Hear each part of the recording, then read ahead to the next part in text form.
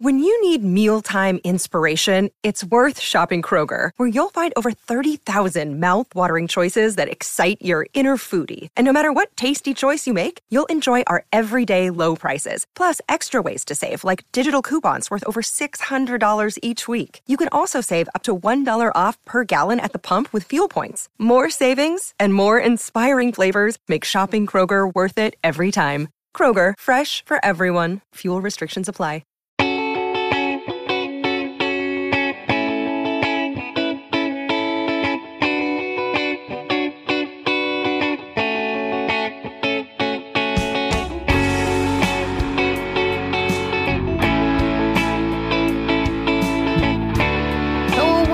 Another episode of Purple Insider. Matthew Pollard here, along with CBS Sports Draft analyst Chris Trapasso, and we are only 9-8 sleeps away from the NFL draft. Chris, we are almost there. We are 2 shows away for you and I before we have the, I guess, the Super Bowl of the NFL offseason. How you feeling? You feeling, we talked about confidence last time. More confident, less confident? Feel like you know everything? Feel like you know nothing?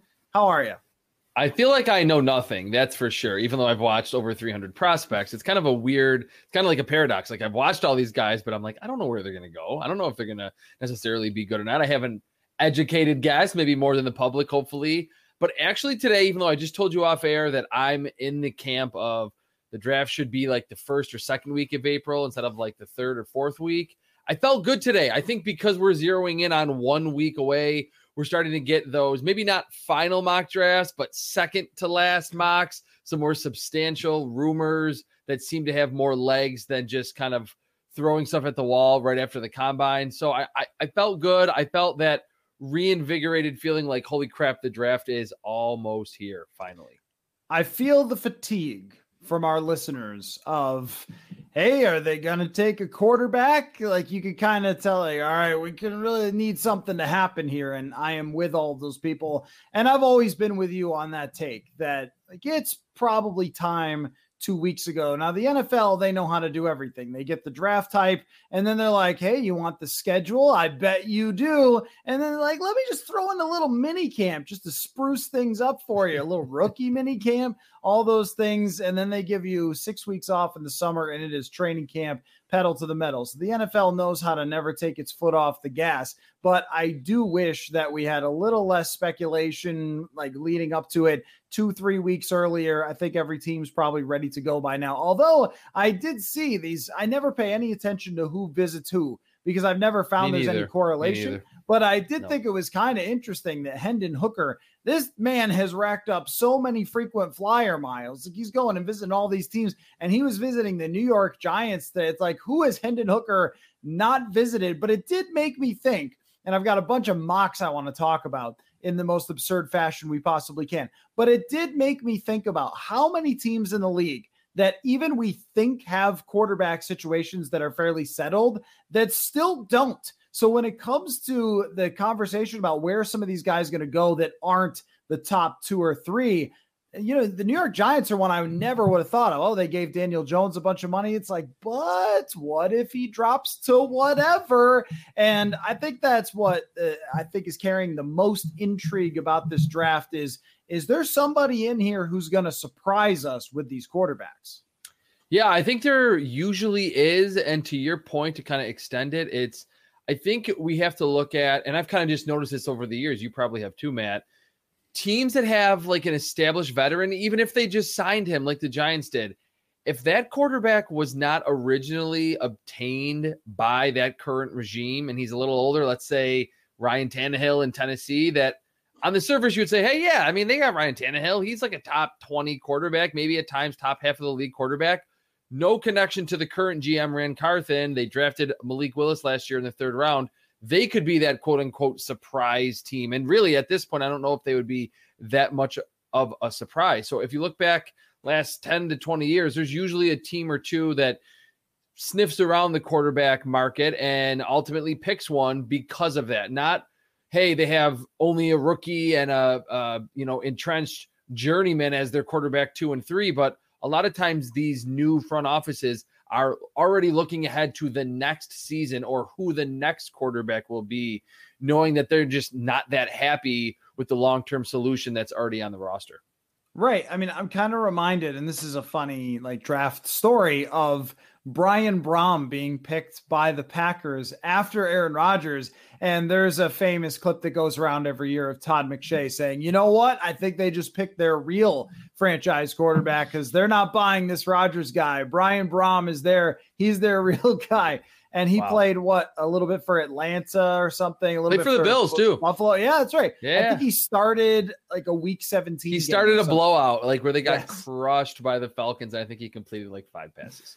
Oh, it was against Atlanta. I was trying to remember against Atlanta, yeah. If he was playing for Atlanta or Buffalo, because I do have that in my mind. It's silly, this games that we remember for no reason like that. But there was and I remember there was some hype of could Brian Braum, if he has a good game in this final game, be considered? And then he was horrendous.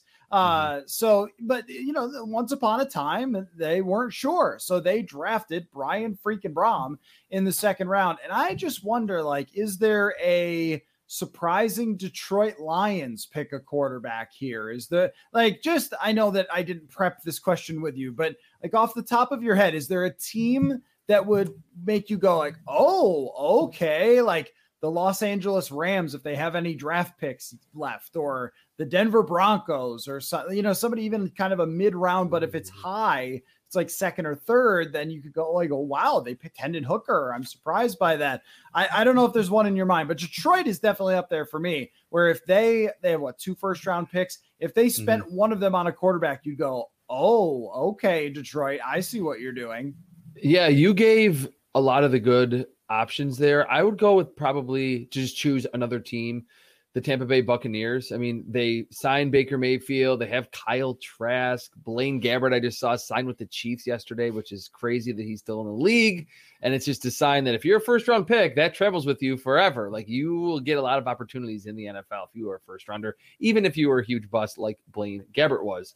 So I would say Tampa Bay Buccaneers, that in maybe a few mocks, you'll see Hendon Hooker, or if Will Levis falls there, but that would be a team that seems to be rebuilding. They signed Baker Mayfield beyond Denver, which is a very good one, to just kind of, fill into this surprise team that doesn't have a clear need right now, but could feel like they will have one in the future.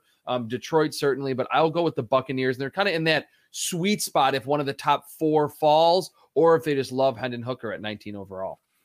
Even what if now there's been these rumors that Arizona is going to trade down. They want to trade down. That makes so much sense. What if Arizona, totally not buying into Kyler Murray, he's got the injury, and they just said, you know what, give us Anthony Richardson and we're going to trade Kyler Murray, almost in the same way that they drafted Kyler Murray and traded away Josh Rosen.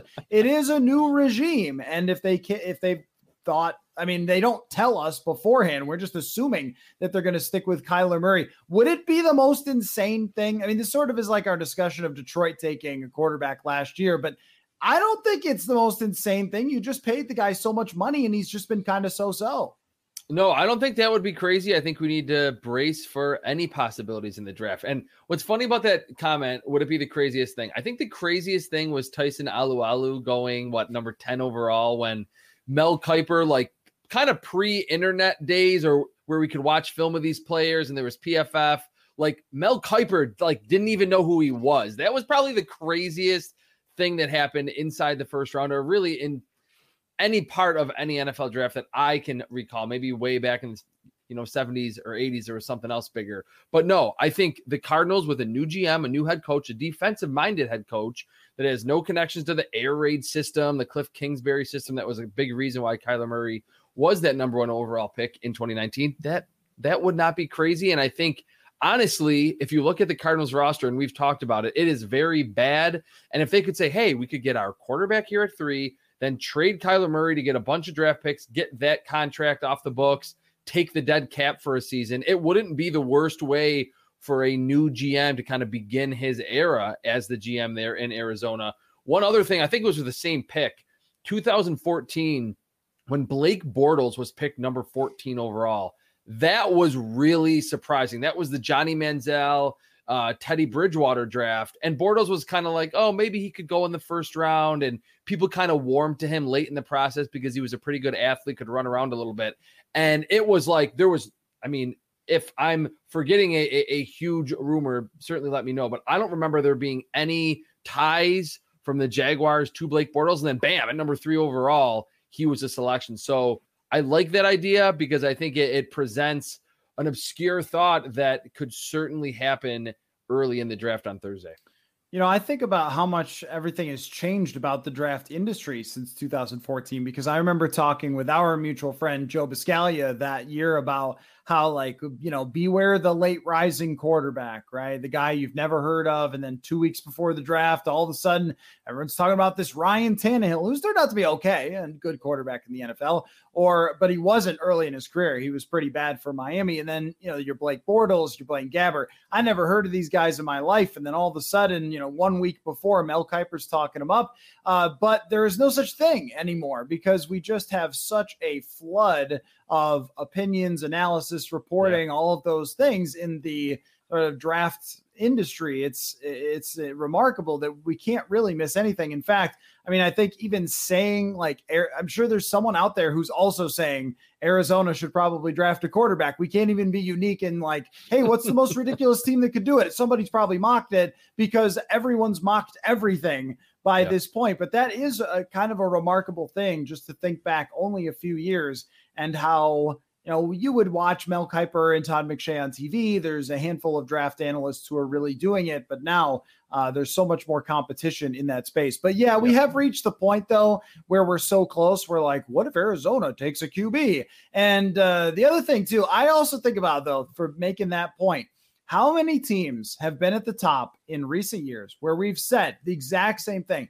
Hey, what if you guys maybe just picked a quarterback? And last year, notwithstanding, because there weren't any. But hey, Washington, I know you love Chase Young, but shouldn't you just take Justin Herbert because you're totally screwed at quarterback?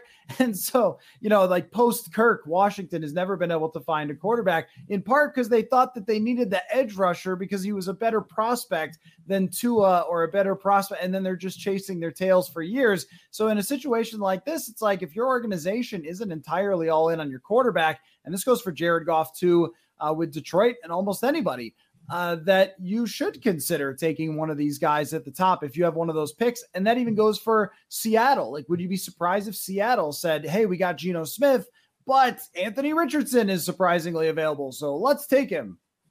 Yeah, I haven't done specific research on this topic, but it's a really good one. And it circles back to really something that we've talked about for years now. And it's even kind of runs counter to my thought that, hey, I don't think Hendon Hooker is a first round caliber prospect, but that the position is so valuable. But I was going to say I don't know this for sure, but it does seem like a lot of that Washington Chase Young scenario. We look back upon it 4 years later and we're like, why did they not pick a quarterback? Why did they think picking Devin White or picking Devin Bush or trading up for Devin Bush at the time was the right decision when they should have gone quarterback, or they should have looked at that position, or trading back and picking Patrick Surtain, things like that, where it's almost like we look back, and of course there's not 5 all-pro quarterbacks in every draft class, but feels like it's littered with these stories of, this team just passed, like you mentioned, on Justin Herbert, or on the chance of rolling the dice on Justin Fields and seeing what you get with him, or Deshaun Watson and Patrick Mahomes and Josh Allen, because they wanted that top level corner, or they wanted that number 1 safety. And you're like, what are you guys doing? Quarterback is so much more valuable that even if your safety is really good, what is that doing for your team? The Chase Young one is interesting, and we certainly don't need to dive into it deep, but the Commanders at the time, it was oh, they're definitely going to pick Chase Young. But now it's why did they not do more thorough research on the quarterbacks and maybe strongly consider one? And maybe they did. Maybe Daniel Snyder, now former owner of the Commanders, was no, we're picking Chase Young. That's it. It seems like something he would have done. But to your point, it does seem like when in doubt, especially if you're picking early in the first round, in the top 10, you probably need a quarterback. There's not a lot of top 10 teams that are we're set. We have the next 15 years franchise quarterback. Oh, but by the way, we're picking inside the top 7. Yeah, and this sort of brings up an interesting point about where the Vikings are at, because it really stuck out to me that Kevin O'Connell and Kwesi Adofo-Mensah were talking about how there needs to be complete agreement and complete buy-in. And I think that in theory, it makes so much sense for, us to say, oh yeah, of course, like they should have drafted a quarterback. But also, if your organization is not on the same page with doing that with any of the quarterbacks, you are just asking for people not to get along. Like you're asking for it to be a mess in the front office, and you're asking for people to get fired. So if let's say, for example, now there were downsides to Justin Herbert. Anyone who tells you that there weren't is lying. There were people who study quarterbacks, the smartest people in the world, who watched his tape and went like, I just don't see it. And I mean, that's not even to mention Josh Allen, but Justin Herbert as well. And so if, let's say, your ownership, I don't even want to put it on Daniel Snyder, but just any ownership, it's like, I don't know, my favorite draft analyst on TV is saying the guy's not that good. And you have some scouts who are like, I don't know, man, the guy's like not that accurate, or doesn't execute his offense that well, or isn't a baller at the end of games, which was definitely a problem for him in college, things like that. How do you as the GM just say, look, guys, we're drafting a quarterback because it's the best value play? That's hard, and especially if your head coach is not all in. This is where with the Vikings, why I came away feeling like they totally get it, that they need a quarterback to draft this year, but I don't know if they're going to get around to complete, like I'm on the same page as you. We're all sort of in this together with someone like Hendon Hooker, where there's a lot of debates around that player. Yeah, and I think that's why, and maybe, I mean, I don't think I'm like that far out in saying this, that because what you just mentioned seems like it happens a lot more than it probably should in the NFL, but it's why I'm such a big proponent to have like a very stringent quantitative system where, of course, there's subjectivity to it, where your scouts, your GM, your director of college scouting goes out there and watches film and then grades certain aspects of a player, how you view that player, or how you view it, what's important to that player for the fit for your team, for the Vikings, whatever. But then at that point, it really should be like, hey, we have Hendon Hooker graded at a 77, and we have 15 guys way in front of him. We are not just going to when we get on the clock, I'll go, oh, what do you guys think? I don't know. Well, I like him. Well, I don't. It's not a fun thing to do, I assume. So I think we always hear GMs and coaches say, hey, we stuck to our board. But what you just described, I think happens a lot, where like years later, after guys are fired or they're on different teams, they'll say, oh, well, 3 of us really like this Justin Herbert guy, but our one GM really liked Tua. And so he was the GM, so he ultimately pulled the trigger. I think that leads to bad drafting, and there's way too much murkiness when that goes on. And it, again, is not really true to what a lot of these GMs say ultimately after the draft, or after every single pick, that he was the highest graded player on our board, when I think a lot of that infighting goes on like on the clock when the picks need to be sent in.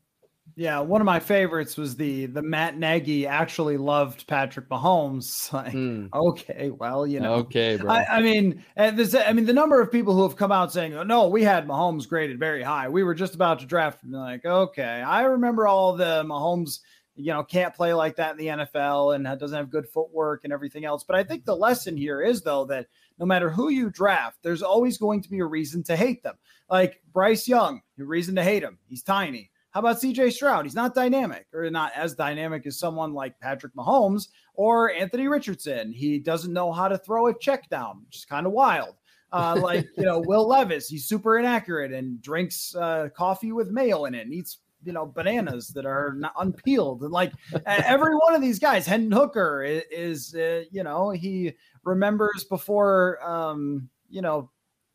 I don't know. I was going to say before rock music was invented or something. You know what I mean? Like this, yeah. It's like there's just every single quarterback is going to have a problem. So how do you overlook that? How do you get everyone on the same page? Feels like that's not actually something you're ever going to be able to do. I think it's really, to me, tell me if you agree with this, because then we're going to look at these mocks and some of them have quarterbacks.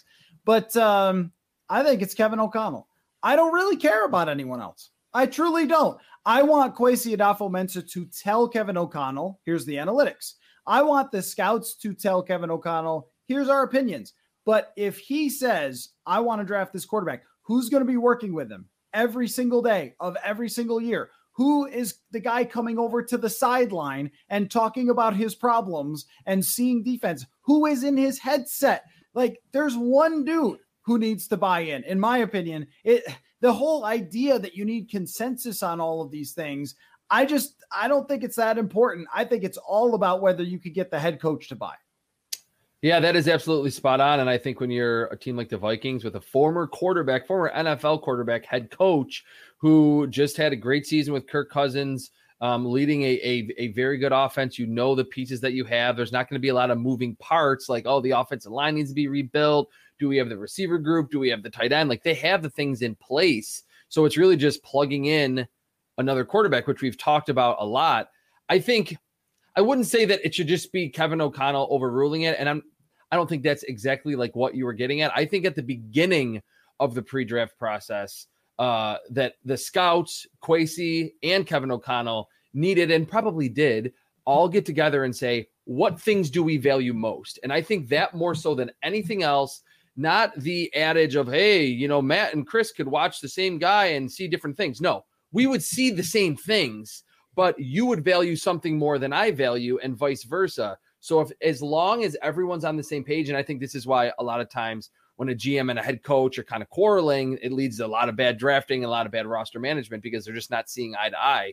But if Kwesi and Kevin O'Connell, who appear to have a pretty good rapport together, if they got together and said, all right, I need a quarterback that's great on the play action bootleg, blah, blah, blah, whatever the case may be, send out the scouts to find these type of players or have them use this rubric to grade these players, then I think at that point you're set up, if you're the Vikings or really any team, to say, all right, we are going to make a pretty close to consensus opinion or choice if we do pick a quarterback. And I think what's good for Vikings fans and the Vikings as a whole, having an analytics-based GM, I feel like he would be very much for that stance of not doing the whole murky back and forth, subjective thoughts while we're on the clock. I think the Vikings probably have a pretty sophisticated system in place to decide whether or not to pick any player, specifically a quarterback, and Kevin O'Connell is probably weighing heavily on that decision.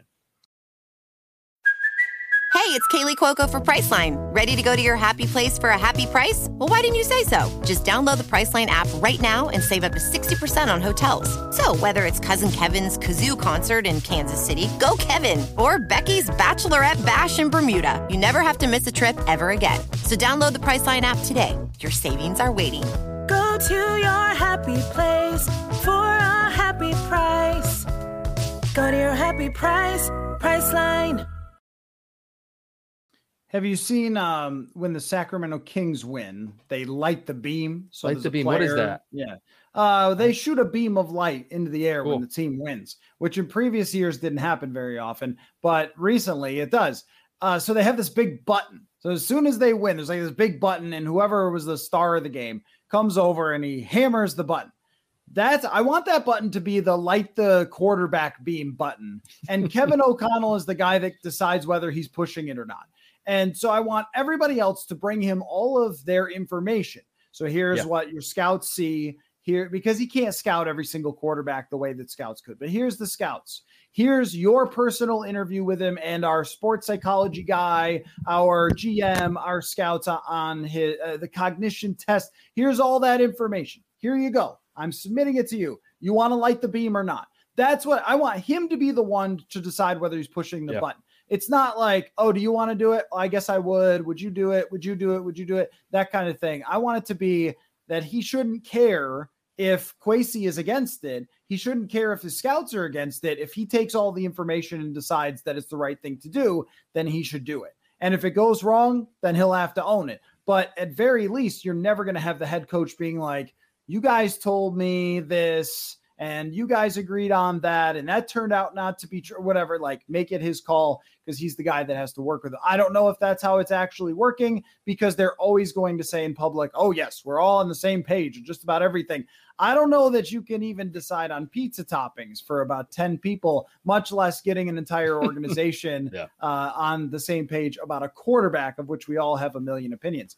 Speaking of which, I got 5 mocks. Let's check them out from the internet. It was amazing.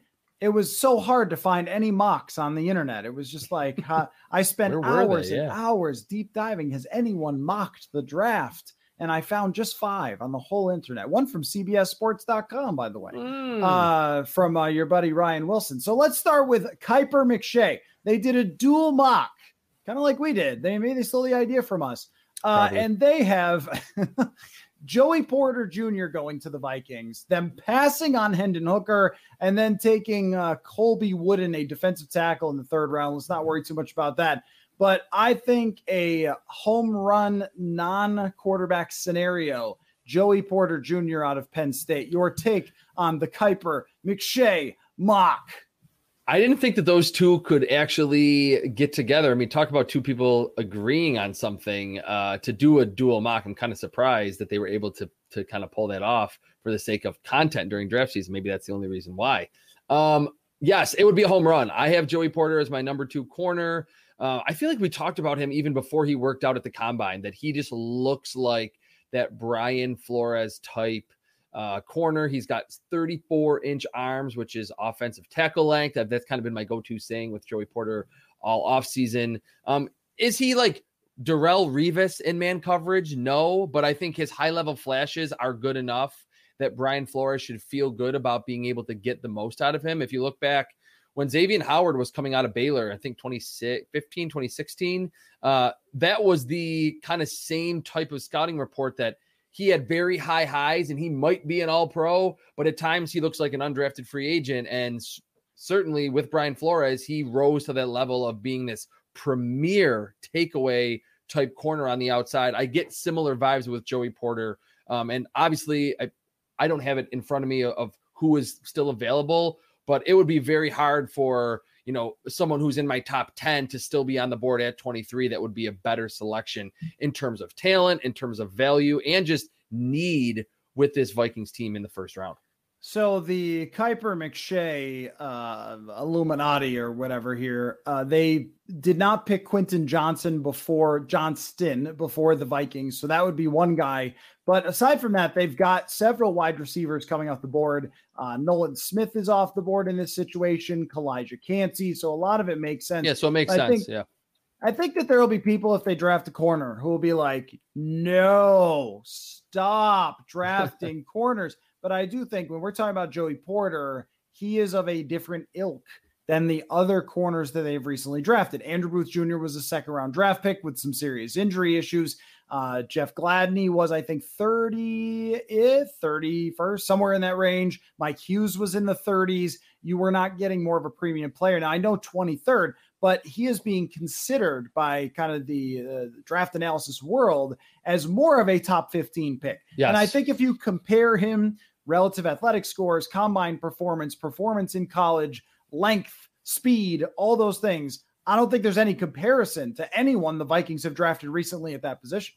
No, definitely not. I mean, Mike Hughes was smaller. Andrew Booth was decent size, but the injuries kind of made him a little scarier. Jeff Gladney was super twitchy, but he was smaller, lighter. Joey Porter is your like Xavier Rhodes / like I said, Xavier Howard type, big, physical, and athletic, not stiff, outside cornerback number 1. So I think after losing Patrick Peterson this offseason, it makes sense. And again, because of the impact, the presence that we heard so much about from Kevin O'Connell and from Kwesi at the combine of Brian Flores on this defense, I could see if you're just afar as a Vikings fan and you just think, oh, look, 10 years, they picked so many corners. New GM, new head coach. Like, yeah, they know about the history with Rick Spielman and that regime, but they can't change their draft because Rick Spielman and Mike Zimmer picked a lot of corners in the 1st round. Trey Waynes was another one who was smaller, speedy, fast guy, was not that big time, like check the box physically and athletically with length. So a lot of the corners that regime picked were way different than Joey Porter Jr. And you're right. Not just me, but a lot of other people in the industry that I'm in view Joey Porter higher than number 23 overall, especially after what he did at the combine. I was thinking about this about corners and just how, and I was curious about Trey Waynes and how big he came out of the draft. And I'm really amazed at his arm length and hand size were as small as anyone that you're ever going to find to ever come out. Like he ran a 4.3, but his hand size was 8.25, which is maybe like mine, and 31-inch arms. You might have longer ones than that. So that's kind of interesting that he did not check those boxes. And just a real quick before we get to some of these other picks that people have made for the Vikings, and there are a lot of different ones. I think that you should draft corners in the first round if they're an absolute freak, insane, built in a lab, or wait till later, or don't pick one at all. Where wide receivers, I feel totally different. I feel like, oh no, just get one. If they do one thing good, they'll be fine. I just think that these positions kind of have like nuances to them like that. So draft Joey Porter Jr. or Deonte Banks, who's an absolute freak, or just like, don't do it. Don't get average, don't get small, because you could probably find guys who can repeat that. Do you have a thought on Colby Wooden? I have no knowledge of Colby Wooden. I actually really, really like him. I don't have it up right now, and I don't want our recording to lag or anything to look at my actual scouting gradebooks big board. I'm pretty sure I have him at like graded in the second or third round. He's one of those like 6'3", 285, like truly inside out rushers. If the Vikings were to draft him, or really whatever team that drafts him, if they use him like as a defensive end, he's going to be kind of If they use him as maybe a quote unquote base defensive end on first down and then second and third downs, which to me are the passing downs today, inside, he can be a really useful player. And I think that is a type of piece that the Vikings don't really have. They have Kearis Tonga, they have Harrison Phillips, they have the big, bulky run stuffers to get a little bit of more juice. He's kind of like Dean Lowry, who they signed from the Packers, that he can be that kind of 3-4 defensive end, but you actually in nickel situations would love to use Colby Wooden, who does have juice up the field, uses his hands really well. That would be a nice addition to the defense in the third round for the Vikings. I just think they need somebody who can not just push the pocket, but actually get to the quarterback and make some plays. Your guy, Ryan Wilson, CBS Sports, has Jordan Addison to the Vikings, which of course we have mocked, and gets an A+. Now I'll give you all of his picks here. Garrett Williams from Syracuse in the third round. I have also draft simmed that one. Cam Jones, a linebacker from Indiana. Jake Hayner from Fresno State, the quarterback, interesting. And Gerard Clark, a defensive lineman from Coastal Carolina. Go Chanticleers. But intrigue there. I mean, I think we've talked a lot about Jordan Addison. We both like that. I have not heard your take on Garrett Williams. Torn ACL, people would be mad about that, but interesting player, maybe some man coverage skills. Do you have a thought on Jake Hayner? I know we always are so dismissive of the mid-round quarterbacks. People seem to like this guy, though. Well, I did write an article, and I took a long time on this early in the pre-draft process. It was kind of the low-hanging fruit where an editor said, let's do a piece of who could be the next Brock Purdy. And I kind of pushed back and said, look, Brock Purdy was the most product of the environment quarterback I think I've ever seen in my life. But he was a rookie. He did make some good throws. I mean, wasn't deer in headlights. I picked Jake Hayner because he feels similar to Brock Purdy for a few important reasons. That Brock Purdy, despite being small, and I don't want to go down the racial side, but the fact that he was white, he was sneaky athletic. He could elude pressure at Iowa State, and I wrote that in my scouting report. We saw it a little bit with the San Francisco 49ers. I feel similarly about Jake Hayner, that he's not going to be Anthony Richardson. He's not even going to be Will Levis running the football, but he has enough juice in his feet to do the occasional improvisation inside the pocket to free himself. Very productive, multiple-year starter. I think for those mid-rounders, you want a lot of experience unless you're just picking like a super project that's 6'6", 250 with a rocket arm. I wouldn't be super enthused, though, because of what you mentioned, that I'm just not. I mean, I think we're both not very jazzed about the fifth-round quarterback when you have probably other needs at this point, but he is one of my favorites. If you're like, hey, we are going to leave this draft with a mid-round or, mid to late day 3 quarterback, I like Jake Hayner from Fresno State. Do you think that Brock Purdy had a high motor? Was he gritty? Was he classy? Was he? I didn't write that. I know.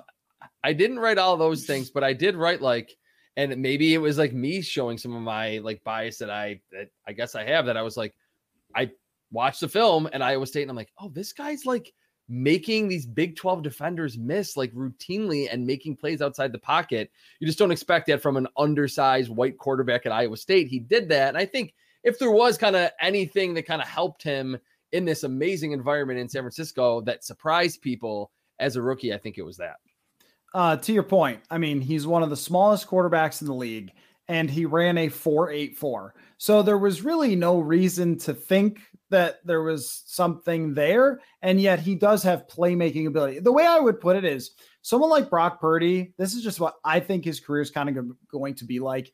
I think he's like a Case Keenum. I think he can have hot stretches if things go his way. He can make some plays. He can be fun, but I don't think he's going to be a like year in and year out. Could be old take exposed, but if you look at Case Keenum, I can grab you 5-game stretches of his career, even when he was really young in the NFL. 300-yard games. Oh my God, this guy's amazing. And then the next 5 games are not exactly the same. We just never saw the next 5 games from Brock Purdy. I feel the same way with Jake Haener. If your top end is a Case Keenum, that's great for a backup. Maybe you want that. But as far as a consistent year in and year out starter, let's talk about all the quarterbacks who actually are that and how many really look like the next Brock Purdy and so forth. But yeah, it is always a gem to listen to some of the draft analysis of like more athletic than you think. But I think in this case, you actually make a good argument. So anyway, okay. So Garrett Williams, though, the corner from Syracuse, yay or nay? I wouldn't pick him that early, but it feels like I am kind of alone in that take that I think he's more of a day 3 guy, and definitely the ACL kind of factors in. There is pretty good man coverage ability for being someone of a smaller corner. And early in his career, the ball production was definitely there. There was before the season, like first round buzz for Garrett Williams. He wasn't quite as good down the field before the injury this season. So people kind of felt, okay, maybe he's more of a day 2 guy. Then with the injury, it's kind of sunk his stock a little bit, wasn't able to work out obviously before the draft. And I'm not saying that every single Brian Flores corner is going to be 6'2" with 34-inch arms, but I think he'll lean in that direction more so than the previous regime did. Yeah, no, I think that's true.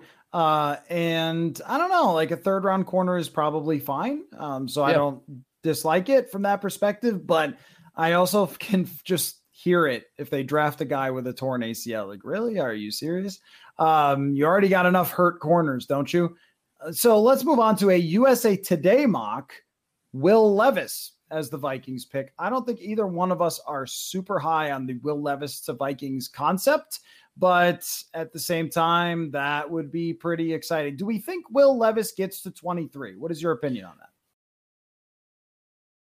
You said this earlier, and I think it is the most intriguing element of the draft that in the next couple of days, it seems like we might get one of those, which I think they're super lame. One of those like Adam Schefter, the Panthers will be picking Bryce Young. It's like, come on, just let us have something that's not instantaneous today. But anyway, I think after that, like no one knows. No one knows if the Cardinals are going to pick a QB. No one knows if the Texans are like bluffing and they're trying to get the Colts to trade up and who likes Anthony Richardson. And now Will Levis passed CJ Stroud for the number 2 overall pick odds betting in Vegas. Like that will probably change from now until our next recording next week. So the quarterbacks, we really have no idea. I do believe, and I think you actually called this way early, one of them will fall very far into the first round. There was some thoughts that it could be Will Levis, but the fact that that actually happened like last week where that was kind of the conventional wisdom. Now this week, it's kind of like, no, I think it's going to be Anthony Richardson. It's like, who's going to be next week? Is it going to be CJ Stroud who's going to fall? I mean, no one really knows. So to answer your question, I think beyond just the intrigue and how fascinating that's going to be, I think there's a decent chance. And for as much as I've kind of poo-pooed the idea of, I would not pick Hendon Hooker. I do not think there's upside for many reasons that we've pointed out. And I don't love Will Levis. He's clearly my quarterback 4 in this class, pretty sizable gap between him and the top 3. I would much more advocate the pairing with him and the Vikings than I would with Hendon Hooker, because I think just being younger, having a stronger arm, having more capabilities in the designed run game, although we don't really know how much Kevin O'Connell is going to utilize that, with all the great surroundings that a young Vikings quarterback would have, I like Will Levis's chances to blossom and to maybe tap into all those strengths more so than Hendon Hooker or any other quarterback that they could reasonably pick at 23 overall. If you're going to do it, do it. And then when you do it, tell the guy to throw it in the general direction of Justin Jefferson. And I'm giving him decent odds. I just think you're giving anybody decent odds who you can put in that spot. If they buy into it, if O'Connell buys into it, then go for it. And if not, then don't. And don't be afraid to pass if Kevin O'Connell doesn't, because even though I will go back and probably hold it against you in future years, you just can't have your head coach who's a former quarterback not buying into that guy. So, all right, two more. Wait, can I say one last thing? Yeah, go ahead. The one thing that I do think is important to mention does not mean that the Vikings will pick Will Levis, but there is a connection. I probably mentioned this guy in the past. Liam Cohn was the Kentucky offensive coordinator in 2021 when Will Levis kind of broke out, became this, hey, next year he could be a first-round pick type player. He was the offensive coordinator at Kentucky and the quarterback's coach. The year before, guess where he was? In Los Angeles with Kevin O'Connell and the Rams. So I think if Will Levis gets to 23 and the Vikings don't pick him, he should be like a third-round pick because Kevin O'Connell will know every in and out of schematics, mental processing, everything when it comes to Will Levis from Liam Cohn, who I assume Kevin O'Connell knows pretty well, having been on the staff with him there in LA. So that's a connection that maybe could tie Will Levis to Minnesota, or is ultimately the reason why they do not pick him if he's there at 23 overall. Reminds me of the Doug Marone's going to pick Ryan Nassib, right? And, I remember that one. Good. Yeah. Yep. And he knew exactly what Ryan Nassib was. And then Ryan Nassib, and this was funny how things happen, had a great preseason game against the Bills, and people, we should have drafted Ryan Nassib. So anyway, that's how it goes. Didn't he go like in the fifth round? Yes, I think he ultimately won like the fifth. And we were talking about the first. Yeah, that was a year where no one could figure it out either, just like last year. Let me ask you just before, because I think the last two mocks aren't that exciting. So I have a better question that's maybe really annoying for everyone listening. But last year we gave them a complete pass not picking a quarterback. We were just like, man, I guess the class wasn't that good. We forget though. There was an available first-round quarterback, Kenny Pickett. Now, Kenny Pickett went into NFL games and won them last year. And he wasn't great. And if you look at his stats, you'd be like, oh, he threw a bunch of interceptions. What are you talking about? But he went and did not look like a garbage NFL quarterback right away. Especially late. Yeah, that's right. He started to look like he could play. Now, that's not me saying he is. But we gave them a total pass because they're just like, whatever. Should we still, after seeing a little bit of Kenny Pickett, and this is not like rhetorical, but also knowing where the Vikings are with their quarterback situation, they do not have an extension for Kirk Cousins right now. They could have traded Kirk Cousins, and we would have been talking about Kenny Pickett as the next quarterback of the Vikings. I don't know, but in comparison to talking about Hendon Hooker, Will Levis, randos in the 2024 draft, I just wonder if we maybe should sort of revisit that and be like, well, you did draft a safety and an injured corner and a guard. So, because we were just kind of ripping on other teams who did this. Yeah, no, I think they should not get a pass. And especially if they go through this draft, and even if they pick like a Jay Kaner in the fifth round, if they essentially go through another draft class and don't pick like a real reasonable long-term answer at the quarterback spot, I think they should be kind of scrutinized for that. I think, how often do you see a new GM and a new head coach take a job and then two drafts go by and they do not pick someone that they believe is the future at the quarterback spot? I mean, there's probably some past precedent for that, but it's extremely rare. And I think you'd just be turning up the temperature on your hot seat if you're the GM and the head coach. If you're like, yep, we didn't like any of these quarterbacks, because for there to be two draft classes in a row, and certainly to get from 23 up into the top 2 or 3 would be very expensive for the Vikings. But from these two draft classes, chances are there's going to be at least 1 or 2 or 3 guys who look pretty decent. And again, revisit the, hey, you have Justin Jefferson, a great offensive line, TJ Hawkinson, a quarterback head coach. It probably would have behooved them to ultimately go down the quarterback path if the Vikings are good next year, they host a first-round playoff game, and they ultimately lose it. I think the hot seat would be much hotter than we would expect for a, GM with a record over 500 that has made the playoffs 2 years in a row.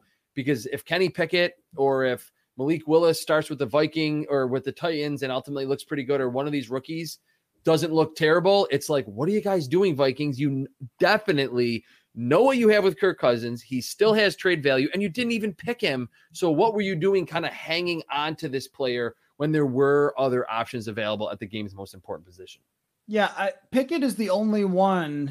And this is like, I totally understand. When I'm talking out of both sides of my mouth, one is theoretical and the other is practical. So practically speaking, you can't draft quarterback unless Kevin O'Connell wants that guy. Just like end of story from a practical standpoint.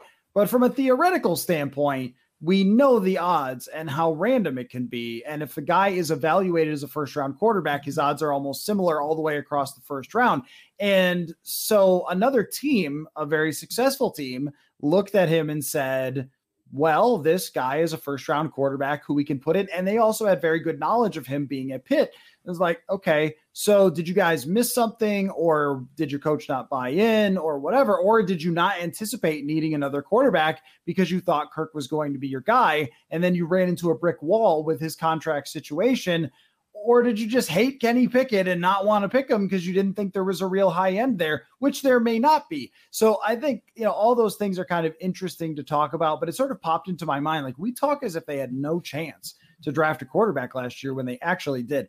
And the reason that I asked, go ahead. Yeah, go ahead. I was just going to say, what is to kind of further that point, it would be sensible if Kwesi or Kevin O'Connell, say after the draft, or maybe after Kenny Pickett looks like an ascending young quarterback, for them to kind of bring up the point that you just made that, hey, look, we were picking so far down, there wasn't really a guy there. Well, if you keep Kirk Cousins, and we certainly have talked about this, but I think it's important to reiterate that if they've kept Kirk Cousins and they've maintained a pretty solid roster, they haven't torn it down, they're like trying to be pretty good. So you're going to be picking in the 20s, and there's not just all pro, top tier, checked all the boxes quarterback prospects sitting there at 23 in every draft. So it's kind of like an oxymoron where it's like they really couldn't use that excuse because they're clearly trying to be pretty decent. And when you're pretty decent, you're not getting that, one draft pick to pick your Justin Herbert. You're going to have to trade multiple picks. It's going to be expensive, or you have to bottom out and get that top 10 pick. It's sort of like if they don't draft one this year, this is an interesting point you bring up, because if they don't draft this year, it's sort of like, okay, then when? Because if they do win 10 games and win the division, if Detroit's not quite as good as we think they're going to be, and then host the home playoff game, and you draft 20 something again, now you're having to give up your whole franchise, but also who's not drafting Caleb Williams or Drake May. So now you're talking about, like, is it a Spencer Rattler? Is it somebody else in that ballpark? Or is it no one, which it could be? It might only be a 2 quarterback draft, right? Or Drake May might not be as good as we think, like a Sam Howell, who was projected to be number 1 and then didn't come anywhere close. Like, if not now, when? It's sort of like scrolling through Tinder or something and being like, I don't know, she doesn't have the right eye color. Swipe. I don't know, her eyebrows are a little too thick. Swipe. Like, you're going to have to date somebody if you ever want to find a wife. Yeah, and I think I was never on Tinder. I was engaged, I think, before Tinder, or I was definitely with my current wife and then was engaged, like, as Tinder kind of took off. But I certainly get that point. And it's kind of bringing up what I mentioned earlier, that it's rare to see a GM and a head coach go 2 or 3 drafts without picking a quarterback. And I would say, if there are any of those cases out there, or just directly in the case of Kwesi, he would probably look back and say, we probably should have just picked the quarterback and just tried to make it work. I mean, I get it. Last year was different. It was kind of an unprecedentedly bad quarterback class. But it will get to the point where if it gets into year 3 and that conundrum occurs where it's like, oh, it's really only a 3 quarterback draft and they're all going top 10, we either have to mortgage the future or we just can't pick one. They would have looked back and said, could we have maybe made it work with Kenny Pickett? Could we have traded up a little bit to get him, or whatever the case may be? I think in general, like we mentioned, when the Commanders are picking Chase Young over Justin Herbert, GMs ultimately look back and say, okay, look, this guy wasn't perfect, but he was a pretty capable quarterback that in our environment, we probably could have made work and would have set our ceiling higher as an organization. Yeah, and I guess I don't bring this up to rip them for not picking Kenny Pickett. I don't know if Kenny Pickett's going to be good or not, but I think it is an interesting thought experiment, especially because if Kenny Pickett, let's say they had him in the building for a year and they knew like, nah, that ain't it. Well, then you could think about somebody else after next year because you would still have Kirk. You hang on to Kirk. You say, oh, we like the way he's developing. And then you just, get somebody else later and never think about it again. Now that ignores a lot. It ignores everybody's feelings on him. It ignores how bad it would look had they have drafted him in the first round and then never played him like a Paxton Lynch or something or whatever. If it goes sideways, I think it's going to exist in a small place in my brain, the same way Mac Jones still does. And I know that you're not a huge fan of Mac Jones, and I wouldn't say that I am either, but that was never really the point. The point was like a lot of teams with okay quarterbacks on rookie contracts have won. That's the point. If it's not on who I love the most, I love Bryce Young and Trevor Lawrence the most, but you can't get them unless you're freaking horrible. So can you set up somebody else and potentially win under the right circumstances? And that circumstance is not paying $35 million on the cap to a Kirk Cousins, right? So it's a very convoluted discussion, I think, but there's some points there. This just dawned on me, and I would not put this past the very smart, very articulate, analytics-based GM. It's almost like though the Vikings are, even though they couldn't use that argument and say, hey, like we wanted someone, but we were just always picking later. At the same time, though, they're almost set up very well that if they win 10 games and host another playoff game and they lose it, yes, the temperature would be turned up a little bit on their hot seat, but no one's going to like fire them and the fans aren't going to be calling for them to be let go. Back-to-back winning seasons, hosting a playoff game, winning the NFC North, blah, blah, blah. But if things go horribly, they're like, okay, see you later, Kirk Cousins. We are picking in the top 15. If things didn't go well, we still have Justin Jefferson, who's crazy young. We have our young offensive line. Now we can either just let a quarterback fall to us in the 2024 draft or easily trade up, trade a third and a fifth to move up a few selections to get that quarterback. So I don't know if this is a galaxy brain theory, but in a way, they're kind of set up decently well. Now, if Kirk Cousins is good, but not good enough to win a Super Bowl, that's maybe the one option or one scenario that could kind of screw them over to be picking again in the mid-20s without that long-term solution on the roster. But I don't think most GMs in the league would be mad at saying, hey, my first 2 years, we won double-digit games and hosted a playoff game. We'll figure out the quarterback when we really need to. But again, if things go south, then they're actually set up pretty well. Yeah, I mean, I'm not saying, again, it's like not saying it was a travesty that they passed on Kenny Pickett last year because it could, see, your two extreme scenarios. They're very, very good and win the division. Okay, great. You've got a ton of goodwill built up. It was a really fun season. Everyone's excited about the future. Or, oh my gosh, it was the natural tank and they just fell off the entire face of the earth. But whoops, a great quarterback dropped into their lap. Those are good. What's bad is if you go 9-8 and you miss the playoffs, or you make the last seed and you lose in the first round. So you don't draft high and you don't have a great roster and you don't have answers and it wasn't that fun of a season and everyone thinks you're just purgatoried forever, which you are. So that, and if there is no other first round quarterbacks that really show up, this is the sort of like, here's a really good case. Here's a great case. Here's the worst case type of scenario. If you had drafted a quarterback last year in Kenny Pickett, the lone guy who was worthy of a first round pick, then you would really be quite clear. Either this was already the last year of Kirk Cousins, but off 13 wins, maybe you'd say we're going to run it back.